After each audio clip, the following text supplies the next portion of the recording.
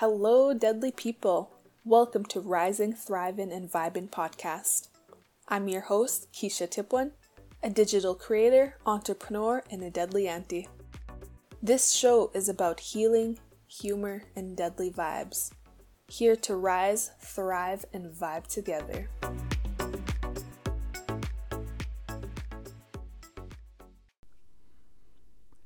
Dancing Nitoti Mak. Hello, friends. I want to say that I appreciate you all for making it to episode 29 with me. And I'm glad you're back for your weekly dose of deadliness. I'm all set up in my studio, aka my room. I'm sitting on my lawn chair. Man, I can just picture my future studio for my podcast. I'll have deadly mics set up on a table or a desk. And I'll even have room for guests as well. Ooh, with super comfy, supportive chairs, especially for the back. Ooh, I'll even be doing like my own video podcast while getting sponsored and paid ads. Oof, manifestation. Say it, believe it, receive it. So, what's today's episode about? For today's episode, I want to chat about attachment styles from my own perspective, what they are, and I want to talk about my own attachment and how I'm working on becoming secure. This week's Cree theme is house pets, so stay tuned for the ending segment to find out what the Cree word of the week is. Updates. Yo, this past weekend, I was supposed to go to Red Deer Powwow, but my plans didn't go through.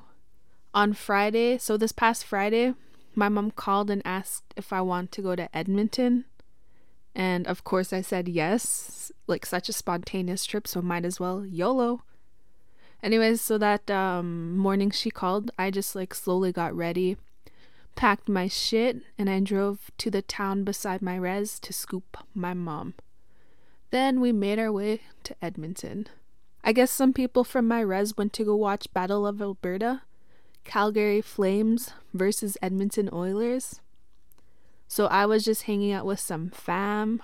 I also met up with one of my friends and hung out. I also really enjoyed his presence. So it was a really good spontaneous weekend. I enjoyed the roadie and it was just like good to get away from the city for a bit. So that was nice. Another update.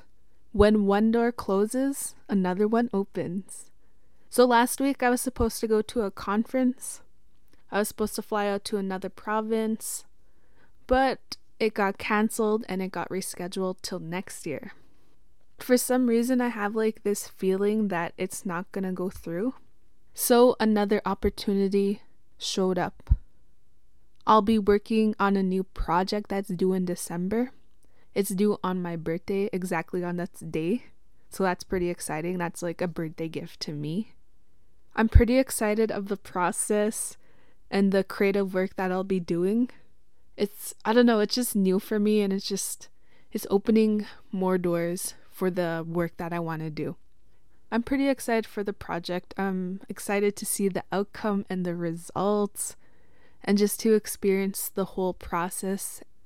Also, I'll be working my first night shifts tomorrow night. So when this is released, I'll be working that night. I'm excited, but I'm also kind of dreading going to work. What's really motivating me is that I gotta pay for rent and my bills for next month. So that's like what's really motivating me. But I feel like once I get the hang of it and once I start building those relationships, it'll get better. That's for sure. I want to be able to like learn more, gain some knowledge while I'm not that busy. Because in the future, I know I'm going to be so busy, especially with this project that I'm doing. I have to work on it full time. And I have to do casual hours for this job that I'm going to.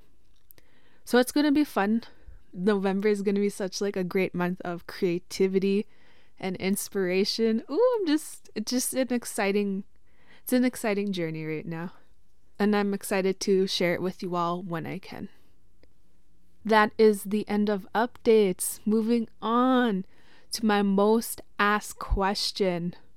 How are you healing today? And if you're a first-time listener, what I mean by that is, what are you doing to take care of your mental health, either today or from this past week? For me, this week, I'm healing by saying yes to a random trip, and everything ended up working out as it should. It was pretty cool to see how it all worked out.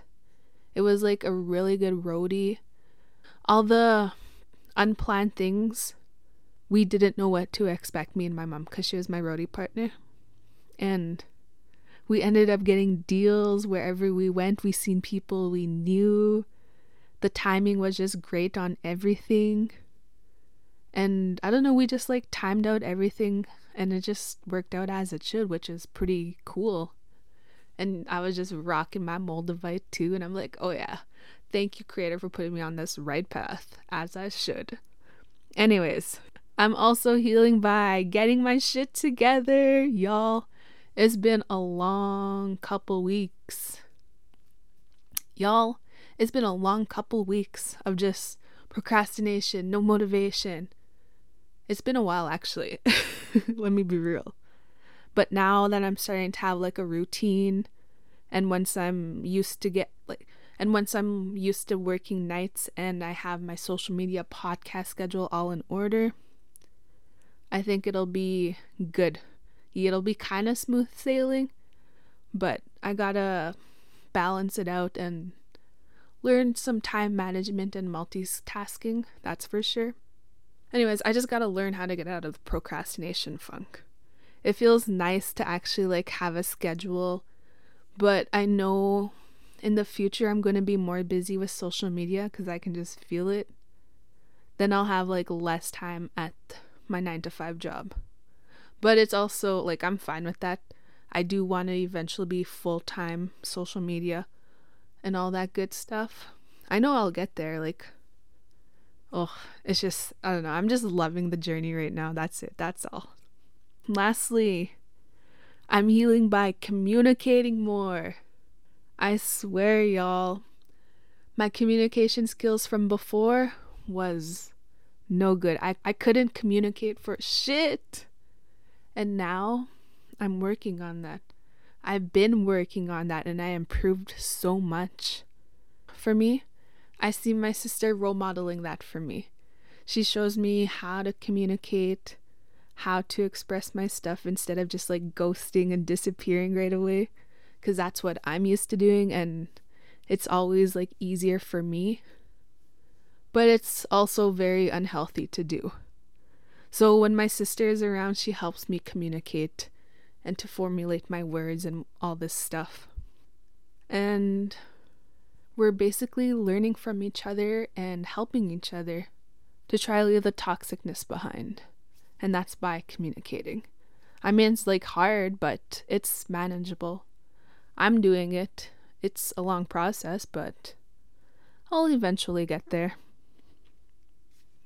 Moving on to questions. First question. What are attachment styles? So for this one, I'm going to use a website for reference, and it's called simplepsychology.org. Attachment styles refer to the particular way in which an individual relates to other people. The style of attachment is formed at the very beginning of life, and once established, it is a style that stays with you and plays out today in how you relate in intimate relationships and in how you parent your children. So basically, how your parents or caregivers treated you as a child is the outcome of how you interact and bond with people that you're close with. So your relationships, friendships, and how you parent your children. That is how I see it. Next question. What are the types of attachment styles? So from what I learned, there are 4 types. Secure attachment, anxious attachment, avoidant attachment, and disorganized attachment. So to establish these attachments, it comes from your parents' or caregivers' behavior towards you. So your parents' or caregivers' behavior affects you on how you relate to people, your relationships, and how you parent your own. If you had a parent or caregiver that was able to express their emotions, needs, wants, was self-reliant and emotionally mature, that means you are secure. You have a secure attachment. If your parent or caregiver was uncomfortable with emotions and opening up, they're seen as cold or guarded. They have that fear of commitment and that independence. That means you have an avoidant attachment. If your parent or caregiver was overly dependent on other people, needed frequent reassurance, always seen as clingy or needy, and they struggled with boundaries, that means you'll have an anxious attachment. So if your parent or caregiver was ever unsure of their wants and needs, they're unpredictable, inconsistent with boundaries, extreme highs and lows with love, that means you have a disorganized attachment. So it's pretty interesting to learn about each attachment styles. So this is from my own research. Y'all can look up on Google as well for your own attachment styles, but this is what I learned. What is my attachment style? Y'all, I am an avoidant attachment style. I distance myself, I ghost a lot, I push people away, I stay guarded. I used to hide behind my sarcasm and I used to have like this tough kind of mask. I lacked communication.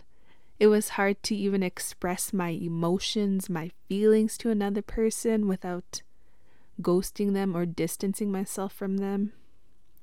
It's hard for me to even ask for help, to ask for support.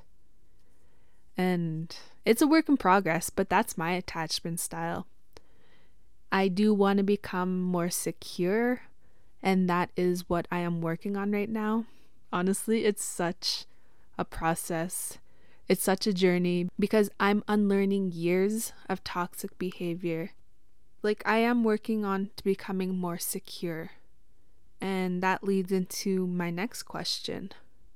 How do you work on becoming secure? For me, it took a long time to actually realize how toxic I was. And it took a while for me to actually work on my shit.